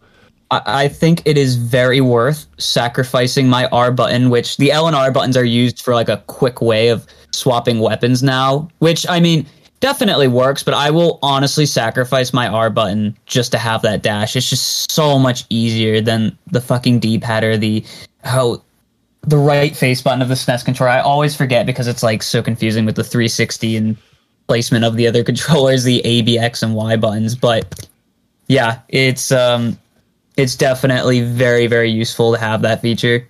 Also, I didn't know you could remap that button, so I was just using the default button. But it is conveniently located right next to the jump button, so I couldn't. You have to kind of do that claw motion a little bit. You know what I mean, with like the U shape with your hand. Yeah, it kind of works, but like I never had an issue with it, so I never thought of changing it. But the cycling through the different boss weapons it's almost useless. Like, I never found myself doing that too much because half the time, like if you want to switch from one weapon to another, that weapon that you want to switch to is not going to be the one that's like immediately the next weapon after. You might have to cycle through like 3 or 4 different weapons, so you're better off just pausing the game and then switching to it that way. Yeah, and the other thing is, I don't know if this is the same case for you. I always find with Mega Man games, like I always find I never really use the weapons all that much, save for the bosses because of the weaknesses. I never really use it much. I usually just go Buster for the levels, honestly. Most of the time I would do Buster, but I will say if I was revisiting a level and I was just wanting to like blow through it, hell yeah, I would use the boss weapons. You see me shooting around fucking lasers and buzzsaws and all sorts of crazy shit because why not? You know, I'm just trying to get through as quickly as possible, and the boss weapons usually they'll normally damage the enemies way more than the Mega Buster will, unless you're doing like a fully charged Mega Buster. Then that's a whole different story. I also have to say I love the little details with the weapons now. Like you can literally cut off Flame Mammoth's trunk using Boomer Koenger's weapon, or like getting Spark Mandrill. If you use the ice ability, you can literally just get him in this stun lock. And I love stupid little shit like that. See, I didn't know about that until I had accidentally done it. And I thought it was the coolest fucking thing. Like, again, I went into this game completely blind. The only thing I looked up was how to get to that stupid area where you had to break the blocks. But otherwise, I went in blind. So when I got back to that boss fight, because he whipped my ass the first time, and I do the thing that I'm assuming like the first people that ever played this game did, which was fucking cycle through all of the different boss weapons to see like which one would actually damage him. When I hit him with the ice and I saw the armor break, I was like, oh shit, yeah, now it's on. And then you just literally just spray him. You just can pepper him with the Mega Buster, and there's almost nothing you could do about it because his block does nothing anymore. It's so fucking satisfying. Yeah, no, it doesn't feel cheap either. It always feels very well rewarded, like you figured it out yourself, you know? Yeah, and this game does a really good job, I might add, of not having like one overpowered boss weapon. Because if you look at the original Mega Man games, a lot of the time, like the Buzzsaw, you know, like there's just that one really, really overpowered weapon. This game doesn't really have that. A lot of the times it's varied which weapon will do damage, like which boss character. But even when it comes to fighting regular enemies, there's no real like catch-all weapon that you should be using all the time. So the balance as far as that goes is really good in this game. I have to agree. And I am honestly going to be one of those people who says I love Mega Man 2, but I think it is insanely overrated with that metal blade, like really running it for most of the boss weaknesses, honestly. But yeah, no, I completely agree with you there. Yeah, the boss weapons in the original Mega Man games, and I wouldn't even say like it's not all of them. I would say up until I think 5 or 6. 5 and 6 are really good with the weapon balance, but like you said, that fucking buzzsaw blade is so broken. The fact that you can aim it in different directions and shit pretty much breaks the game, and it does so much damage. I mean, X definitely has its overpowered weapons at times, but nothing like it won't work on every boss. I totally get what you're saying. Okay, so before we get into my complaints, because I want to see if you have any rebuttals for the shit I'm gonna bitch about, is there anything else that you want to praise? Oh my gosh. I mean, it's so hard to say outright. Just every stage is great. I guess if I were to be brief, you know, I love the really cool platforming segments in Storm Eagle's stage. I think that's an awesome level. I love the really tight platforming of Sigma's Fortress. I love just like the fast-paced sort of horizontal scrolling area of fucking Spark Mandrill. I just think it's all awesome. Yeah, I will say the level design in this game is top notch. The levels do not overstay their welcome. A lot of games, especially like this, where it's like the action platformer, you'll get stuck in a level for a really long time and like kind of start getting sick of not only the aesthetic of the level, but the enemies that you fight in it. And I feel like this game in particular is really good at giving you a theme for a level, but also switching it up as you move through it. So like the first three minutes of a level might be like exactly what you expect, you know? And then like halfway through, they'll switch it up and they'll give you like a mech suit to use. And then like the last little bit of the level will be like some harsh platforming or something. It's really good at keeping you on your toes the entirety of the level. And the levels, are, like I said before, are very short. They're not super long. They're not like 20, 30-minute long levels. You can beat most of them in 5 or 10 minutes. And if you're dashing through these suckers, like, I don't even want to watch a speed run of this game because I'm sure it's obnoxious. But you can probably, like, if you're just dashing through, skipping most of the enemies, or just using, like, boss weapons or charged Mega Busters, you could probably go blow through most of the levels within, like, 3 to 5 minutes, which is insane. But that still doesn't detract from how good the level design is in those levels. If you're a first-time player playing this game, you're going to enjoy every minute of going through each and every level of the game.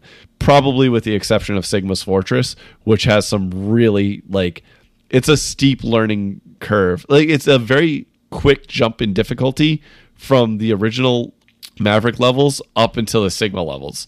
Like, when you get to Sigma's Fortress, it really challenges you and makes you use every ability that you've used in previous levels right off the bat once you get to Sigma's. Oh, yeah. It pretty much, just like Wily's Castle, it pretty much assumes you have everything. Well, not everything, but all the armors at this point, enough to, you know, basically test everything that you've been put through to this point. Just use absolutely everything. And yeah, that's definitely an aspect I can appreciate. I will say too, I didn't die much in the level, like the actual individual levels with all the you know, I want to say robot masters. I know they're not robot masters, but that's just what I'm going to say. All the robot masters in this game, those levels, I almost never died in, with probably the exception of the water level. And that was just like, I would get like bumped into a spike pick or something like that. But once I got to Sigma's Fortress, the first stage has like a platforming section where I don't want to say it's like cheap, but it's difficult because you can't see the ground. So you're relatively, like, how Mega Man X is relative to the ground and the way things are moving is very vague, because there's no way to dictate if you're moving left, right, up, down, center on these platforms that are constantly shifting. And it kind of throws off it's like getting your balance thrown off when you're trying to platform, because you can't tell which way the platforms are moving sometimes. And that's not a bad thing, because it really tests your platforming skills, and it's still a very fair area. The thing that makes it kind of annoying, though, is you have enemies that are constantly spawning in from off screen, hitting you while you're trying to do this difficult platforming. You're definitely expected to make leaps of faith, and it's also one of those games that has like respawning enemies when they're off the screen, so it's really, really fucking annoying. However, this game with the fully charged buster does have fully charged moves for all the weapons now, so you can literally use Armored Armadillo's fully charged weapon, and it gives you an invincible shield that can just kind of help you get through that part. It won't help you with the jumps, but it will help you get through the cannons that are shooting at you. Yeah, there's also, I can't remember which weapon it is. That's like a homing. One of the weapons is like a homing weapon, and that's what I use the entire time during that platform section. Yes, that's Launch Octopus. Yeah, I would literally just jump and then fire that. So that way, every time like an enemy came in from off screen, I would just like launch it right at them and not have to worry about it. Yeah. But once you get through that section, it was that section and the section with the wall jumping back and forth. Like there's a spot where you have to essentially climb up a very narrow, I don't even know how to describe it. What you're talking about. It's like the last one. Yeah, it's like a vertical hallway, if you would. So you have to wall jump back and forth. And the enemies, like you said, constantly spawn from off screen. So if you get hit and you fall down, the enemy that you just might have killed that was above you will respawn directly above you again. And that's super frustrating. But if you know about the boss weapons that you have, and you can essentially get around it if you're really good. But it's still a very difficult section because, again, everything's constantly spawning in above you every time you fall. Yeah. So every time you make a mistake, you're like doubly punished for it. That area is also really good for grinding E-tanks because those enemies will keep dropping energy for you to just gather, and you could just literally fill up every single one of your E-tanks. Which is super cool too later on in the game, because right before certain bosses, there'll be these spots where enemies just constantly spawn.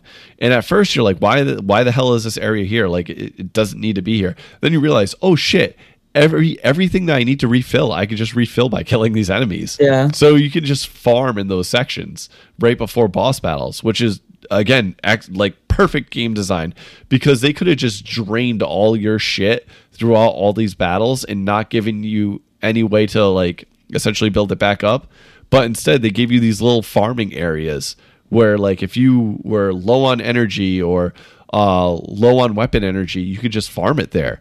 It was super smart. But also, I didn't think about this till after the fact, it's also a really cool challenge for speedrunners, because that means, like, if you fuck up and you wasted too much stuff, you're going to have to waste more time by farming all this shit right before all these boss areas. It's kind of like a good little punishment.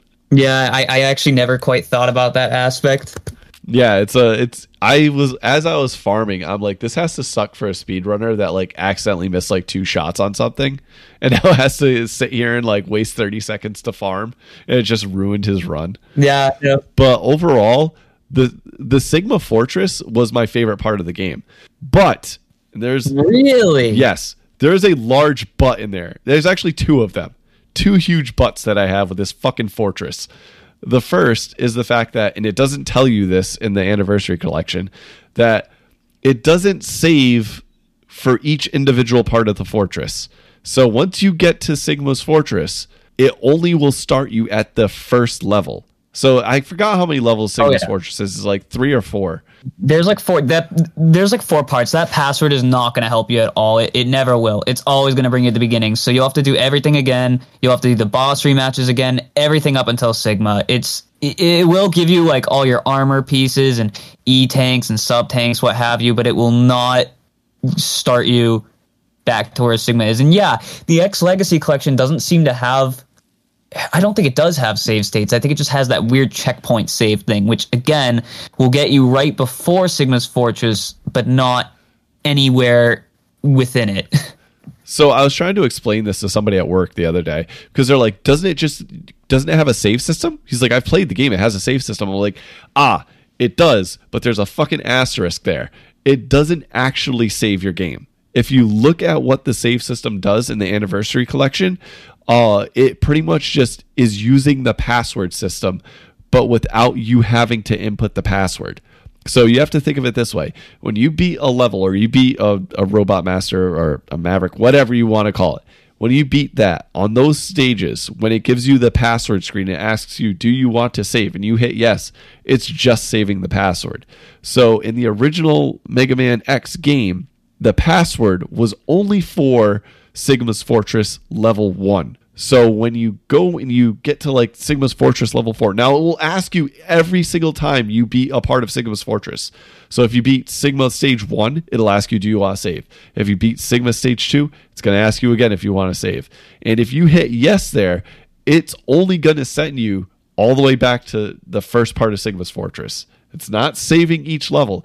And that's what pissed me off, because it kind of tricks you into thinking, hey, if I save my game here, I'm going to be able to start back here. That is not the case. And that is my disclaimer for anybody playing this game on the fucking Anniversary Collection. So don't come crying to me that you got to Sigma and then had to go walk your dog and then came back and you weren't at fucking Sigma again.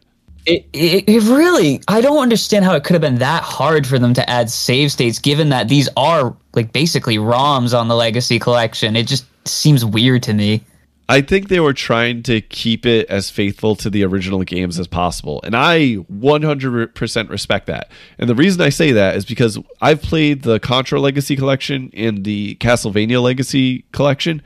Those games, like, it's really hard not to abuse the save state in those games. Like, the first time I played through the original Castlevania, you bet your ass I used a save state directly before the death fight because I was going to get my crap kicked in. I knew I was going to get my ass beat. But if it's not there, if that option isn't there, like, you're getting the experience of playing the original game. And if you're really looking for people to have that, like, this is like, you know, back in the 90s SNES experience, yeah, that's probably the best way to do it. I have to agree. Yeah, it's kind of interesting how it works that way, right? It's kind of like you have to put yourself in the mind of like a 90s kid, you know, and be like, you know what? Like you said, you didn't look up any of the boss weaknesses or anything, so you kind of had to go off pure instinct. Yeah, and I enjoyed it. I enjoyed every step of the way. I personally, though, wish that the game would have told me that it wasn't saving in those levels. Like, I would have actually like been like, okay, cool, I at least know. And the funniest part is I'm not the only one that had this issue, because if you go on to forums, people were rip shit that it wasn't saving the game when it was saying it was saving the game. And I totally understand that, because I feel like I was bait and switched, because it was one of those things where I got to Sigma and I was like, Sigma's kicking my ass, but I have to like, I forgot what I had to do. I think I had to like take my kid to swim class or something. So I was like, fuck it. I've saved here. You know, I'm just going to turn it off. I'll come back to it later. And then like I booted it back up and I'm like, are you fucking kidding me? And I was so goddamn annoyed. But then I was like, you know what? It was like, you can blow through Sigma's Fortress in like 20 minutes, like all the way up to Sigma. So it wasn't that big of a deal. The downside is a lot of parts that I blew through the first time, I struggled with the second time, which gets me to my fucking second issue with the Sigma's Fortress. And that's that fucking spider. I hate that goddamn spider with such a passion. Because it's completely random where he's going to land. You just have to predict, because you have these like, kind of like these lines he's going down. And I'm not sure what to call it, but you kind of have to anticipate where he's going to land. And I have to say, getting him with the Hadouken felt amazing. Oh, when I saw that video, I was like, good, that motherfucker deserved it. This is again why I was so mad, because the first time I went through all of Sigma's Fortress, I beat that spider on the first shot. Like, I had zero issues. I don't know if it was like sheer luck or whatnot, but I whipped his ass first try. When I went through the second time, I could not kill this. I couldn't kill him for the life of me. I must have died probably 15 to 20 times on just that one boss. I was getting so fucking frustrated, and I couldn't figure out like what it was. And then, but you're exactly right. It's completely random. For those of you who haven't played this game, the way the boss works is you have this mechanical spider that spawns on the top of the screen. And where this boss is spawning, there are, I can't remember if it's like 4, 5, 6 poles. Think of like 4 or 5 metal poles that go vertically from the top of the screen to the bottom. The spider will create webs going back and forth between each pole, going all the way down to the bottom. The only way the spider can move is if it's on one of those webs or one of those pipes. So it's kind of like a maze being drawn every single time he gets to the bottom. So he'll get to the bottom, respawn at the top, draw a new set of webs going down, and then he has to follow those webs from pipe to pipe all the way down to the bottom. It's kind of the only way he attacks too, because he just spawns spiders everywhere every now and again, which is completely fucking random, because this is the most random goddamn boss in human history. And it sounds pretty easy, except for like you literally have to guess where he's going to end up. And like it seems like 60% of the time he will find a way to fucking hit you at the bottom of the screen. Not only a really small window too for you to hit him. That's the other issue. So you can't just shoot him when he's coming down.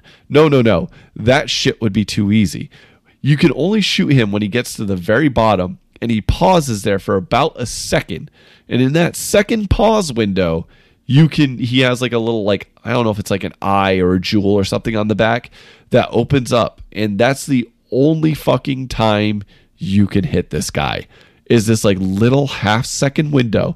And if you get hit, so if he comes down and he hits you, that window's gone because Mega Man, like X is stunned for about that half a second. And then the spider just starts all over again. It's oh my God. If there's one real big complaint, it's definitely the worst boss in the game, bar none. Yeah, and it's just because of the randomization. I didn't even have that much of a problem with Sigma because at least Sigma, before you fight him, they give you essentially a farming spot at the bottom of the level where you have to climb up a tube and there are like worms or something or caterpillars, like whatever, that spawn out the side. And you can just farm whatever you need. If you need life, if you need, ammo for weapons, whatever, you just farm it there. So it gives you all the tools you need before going into the Sigma battle. Whereas this spider just like fucks you right off the bat. Super goddamn annoying. Yeah, I mean, I'd also say the Sigma boss fight, like you said, you have all those tanks at your disposal. I'd even say that's a bit of a tough fight. I mean, I don't have too much problems with the first segment with the dog, but the second part where fucking Sigma has that saber with him, it's really hard because you have to like anticipate where he's gonna land. And then the third part, he's got that giant mechanical thing he's operating, and you have to like jump on the hands and hit his head, and the hitbox is really, really specific for that. But otherwise, I thought it was a really good final boss fight. Yeah, I think the final boss fight is super fun. The dog. So the final boss of the game, Sigma, has 3 stages. First, you fight his. I want to say it's his dog. It's not a cat, right? It's a dog, if I'm not mistaken. Definitely a dog. All right, I can't remember because it's like I just killed it so quickly. So the dog's like super easy. If you just like spam the freeze stuff, it kind of covers the screen. So like it'll like blast like a block of ice out and then scatter once it hits the edge. So he's really easy to hit and it's actually weak to it. So you can usually blow through the first part of the boss fight super quick. And then you get to the second part. The second part is where the game like really, you have to be so on point with your movements because his attacks, if he's just like walking into you, it doesn't really do much damage, but he has this sword, like a lightsaber sword. And if he hits you with this thing, oh my God, it's like, I want to say a third of your health goes away or something obnoxious. And it's very, very hard to avoid if you're on the ground. So the only way you can really beat the second part of the Sigma fight is if you kind of like wall climb your way up the side, which will force him to shoot back and forth and like flying knee kick you. But it takes him a while. He has to like hop back and forth side to side from one end of the screen to the other. So you can kind of like kite him up to the top of the screen, jump down, and then hit him as he comes down or goes up and just rinse and repeat that. But if you're like trying to play the ground game with this guy, he will wreck you because it only takes like 2 or 3 hits from the sword attack to kill you. And that was probably like the most challenging thing. I think that actually might have been the only other boss fight in the game where I had to look up how to beat him because I felt like he had no weaknesses and that was throwing me off. And by that point, I had to go through like that little farming tube at the beginning like 3 or 4 times. And I had wasted like half an hour just farming those little like worms or whatever were coming out of the wall.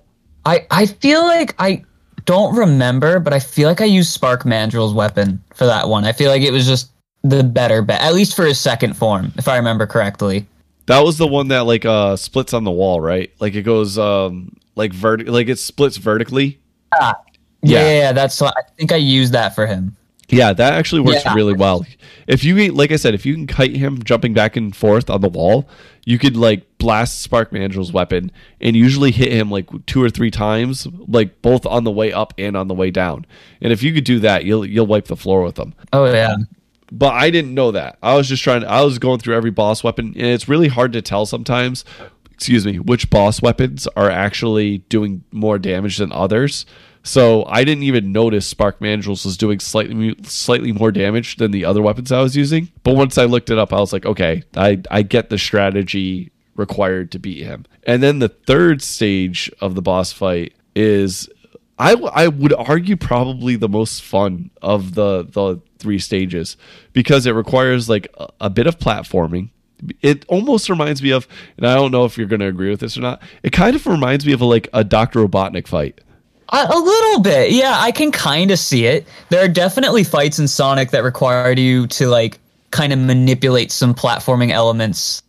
Yeah, it definitely forces you to platform your way up. So he has like he's in the giant robot. The best way to explain it, it's kind of like oh man, how I don't even know how it's like, kind of like a Contra boss. So you know how the Contra bosses, a lot of them are like in the background. It's kind of like one of those deals, and he has these almost hands on each side of the screen that constantly move, and they have spikes on the bottom. But he could summon lightning through these hands. He could also shoot from the head in the middle. They shoot like vertically. Yeah.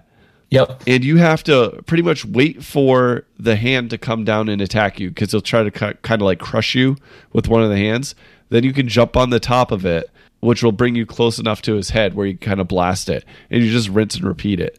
But I think there's only like 1 or 2 weapons that actually damage him, if I'm not mistaken, in that third form.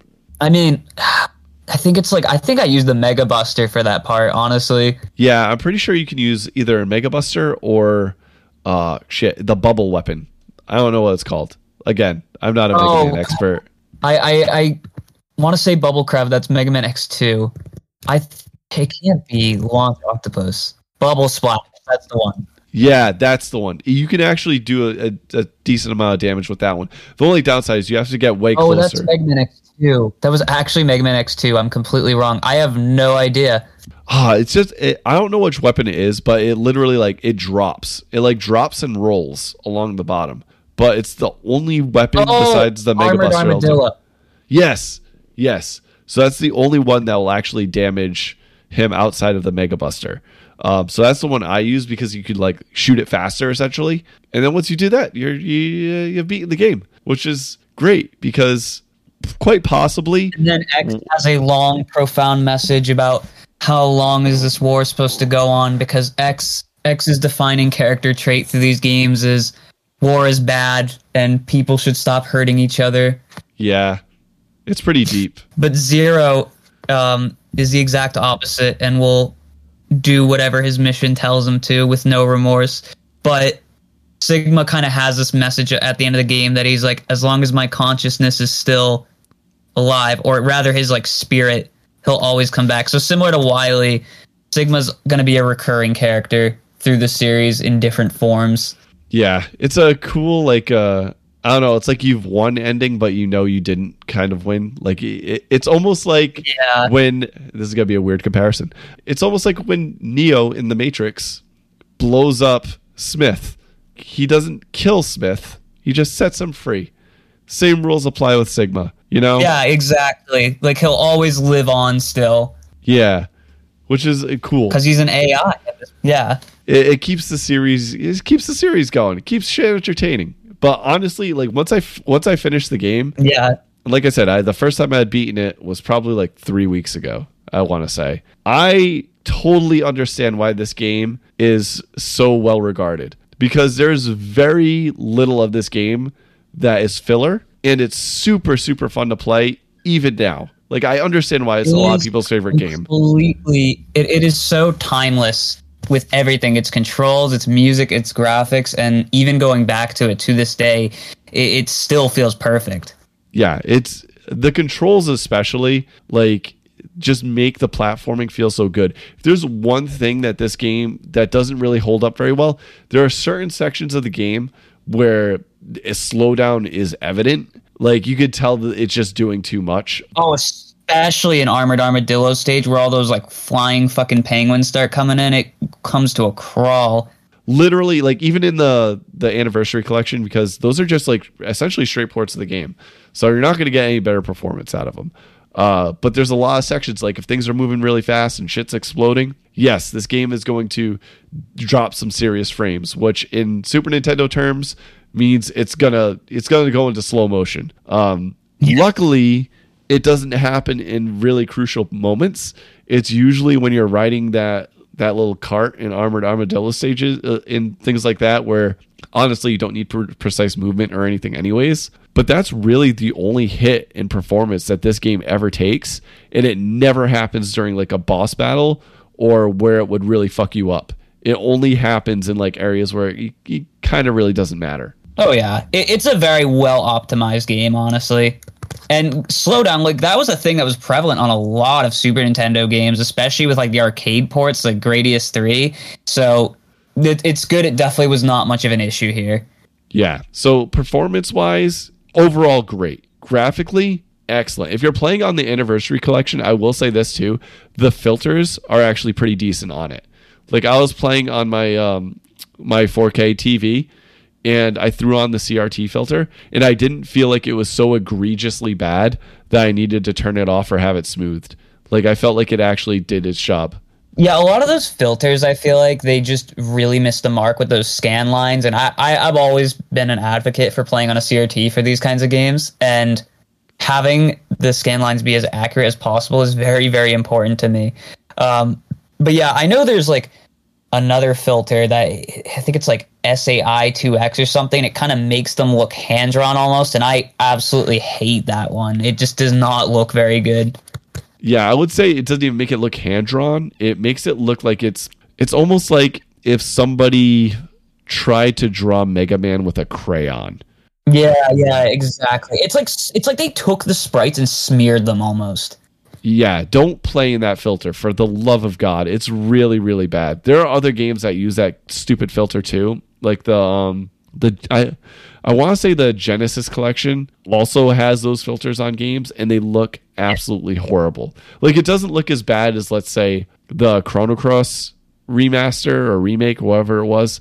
That shit just looks horrible. Never use any of the filtering in that game besides like the classic one, because it's going to look like trash. This one, it's like serviceable, but it definitely does not represent how good the art design is of this game. What's interesting is the X Legacy Collection. So the regular Legacy Collection was handled by Digital Eclipse, I think, and they did a fantastic job. But for this collection, I think it was done in-house at Capcom. So it's a good collection. It is a great way to play these games.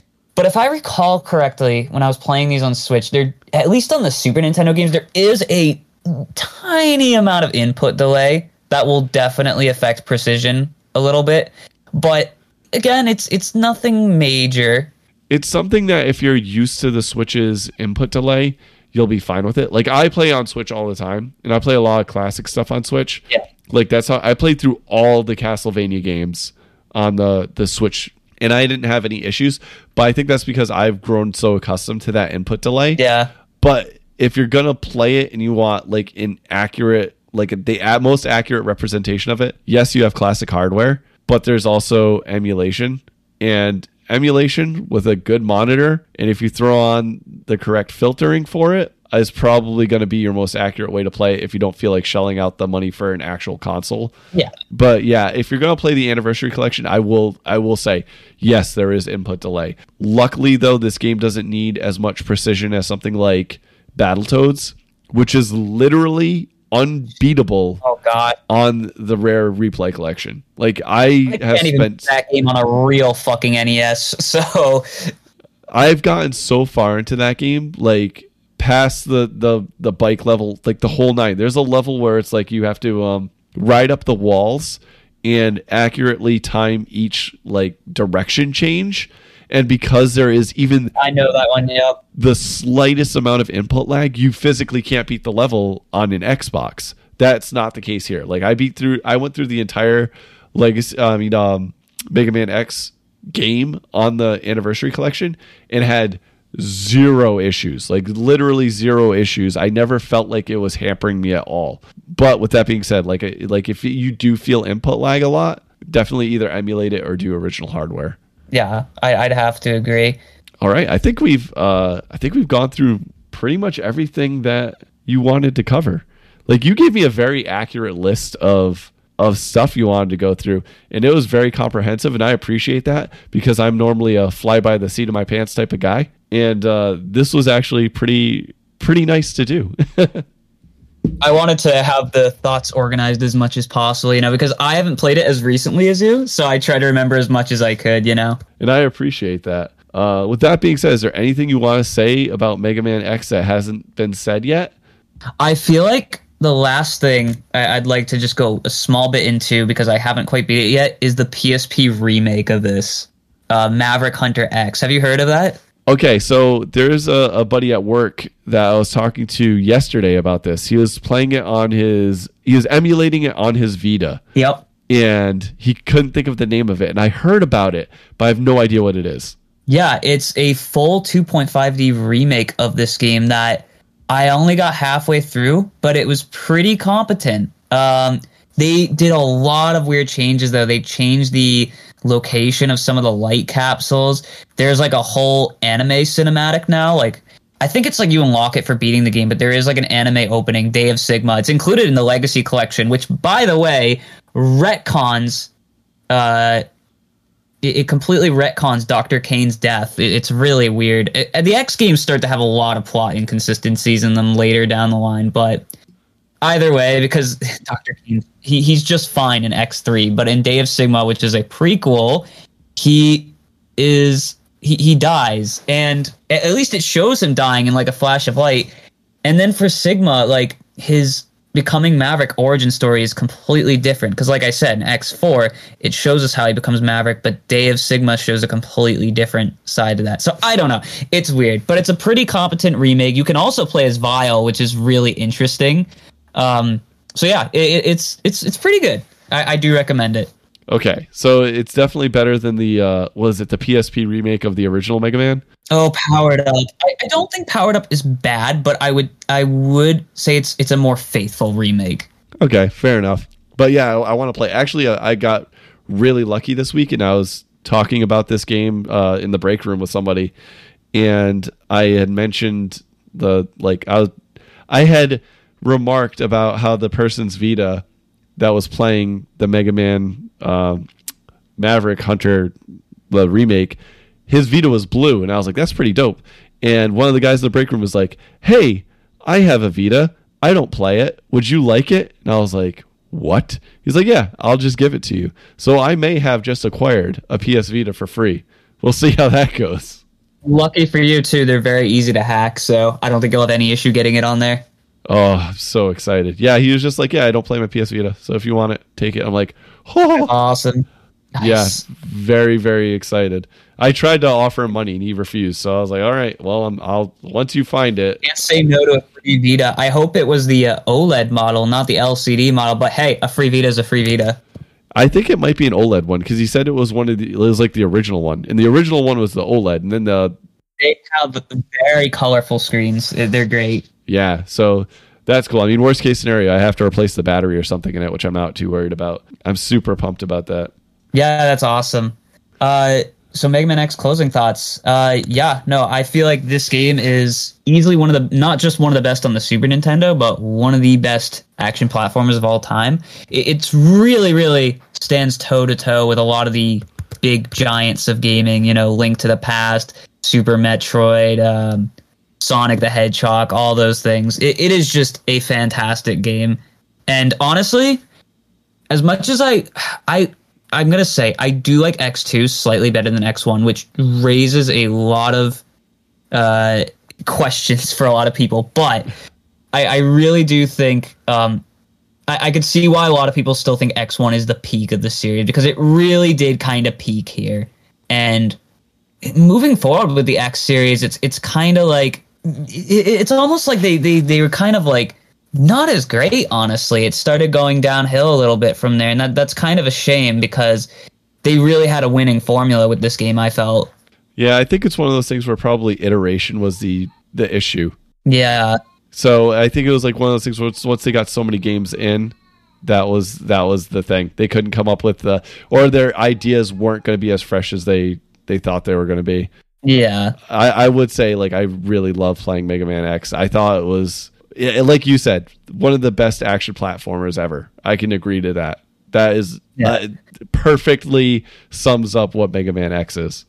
And the fact that you beat it recently, having not played it for so long, and still were able to get into it, the fact that you had to go through Sigma's Fortress again and suffer through all of that, and you still enjoyed it, that's just a testament to how good the game still is. And it will always forever be one of my favorite games of all time.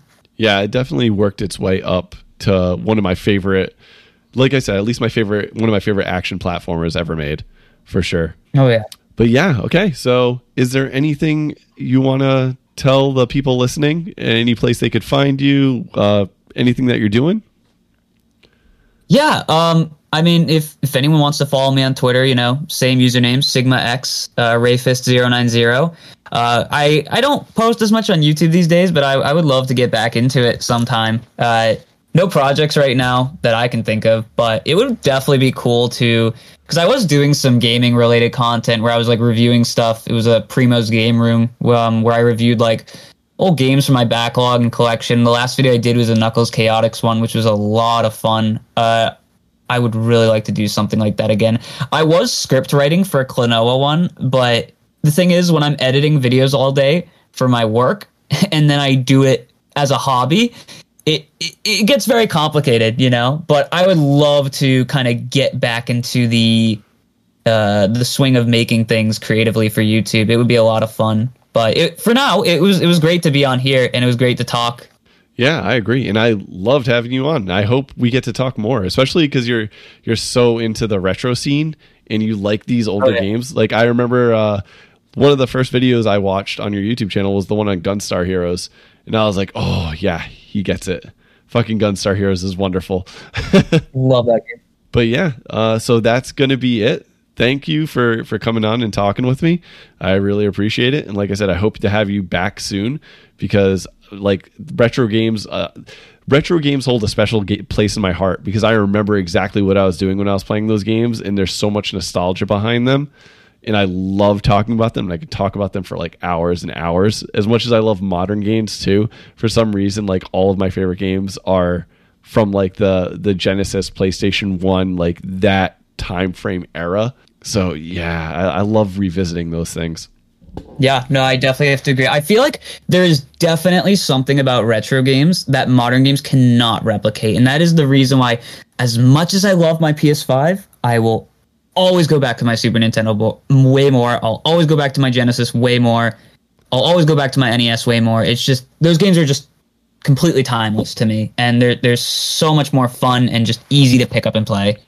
I totally agree. It's that whole aspect where you can like pick up a game and like 90% of the time from those generations, you'll probably beat it within like an hour or two. And there's something about that that's very satisfying. Like you don't have to dump 60 hours into a game like Far Cry 6 or something like that to get like a satisfying conclusion and ending. And there's no fluff. There's just no fluff in those games. Like everything is there for a reason. They were trying to pack as much game into those cartridges and those discs as like humanly possible. And I really appreciate that about them. It makes the gameplay so much more satisfying. Like I recently played through Streets of Rage 2 again. And I remember I finished the game and I was like, wow, that was only like 40 minutes. But I was like, that was a really solid 40 minutes of gaming. Oh yeah. And good luck with Streets of Rage 3 because that game will kick your ass. Oh, trust me, I know about Streets of Rage 3. I played that when I was like literally a teenager. And the only way I was able to beat it was with a friend, and we would have to really like strategically go through that game and predict where enemies were going to spawn and like set up ambushes essentially. It was very difficult. That was the key. That was what you had to do. Yeah. But yeah, I can't wait to talk more about those games. Oh my God, I'm so excited. Oh, hell yeah. But yeah, I guess that's where we can end it. Thank you for coming on. Thanks everybody for listening. Make sure you come back. We're going to have an episode every week. So far, I've held up my end of the bargain and made an episode every week for the month of January. Thanks for watching. Please come back. Please check us out. Follow us on your podcast app of choice. We're on Spotify. We're on iTunes, Apple Podcasts, whatever you want to call it, Amazon. And I'm doing supplemental videos on YouTube if you want to do anything there. You can also leave me a comment on Facebook at Extraordinary Games. Leave a comment. I'll reply to whatever you guys want to say. Thanks for listening, and have a good one, folks.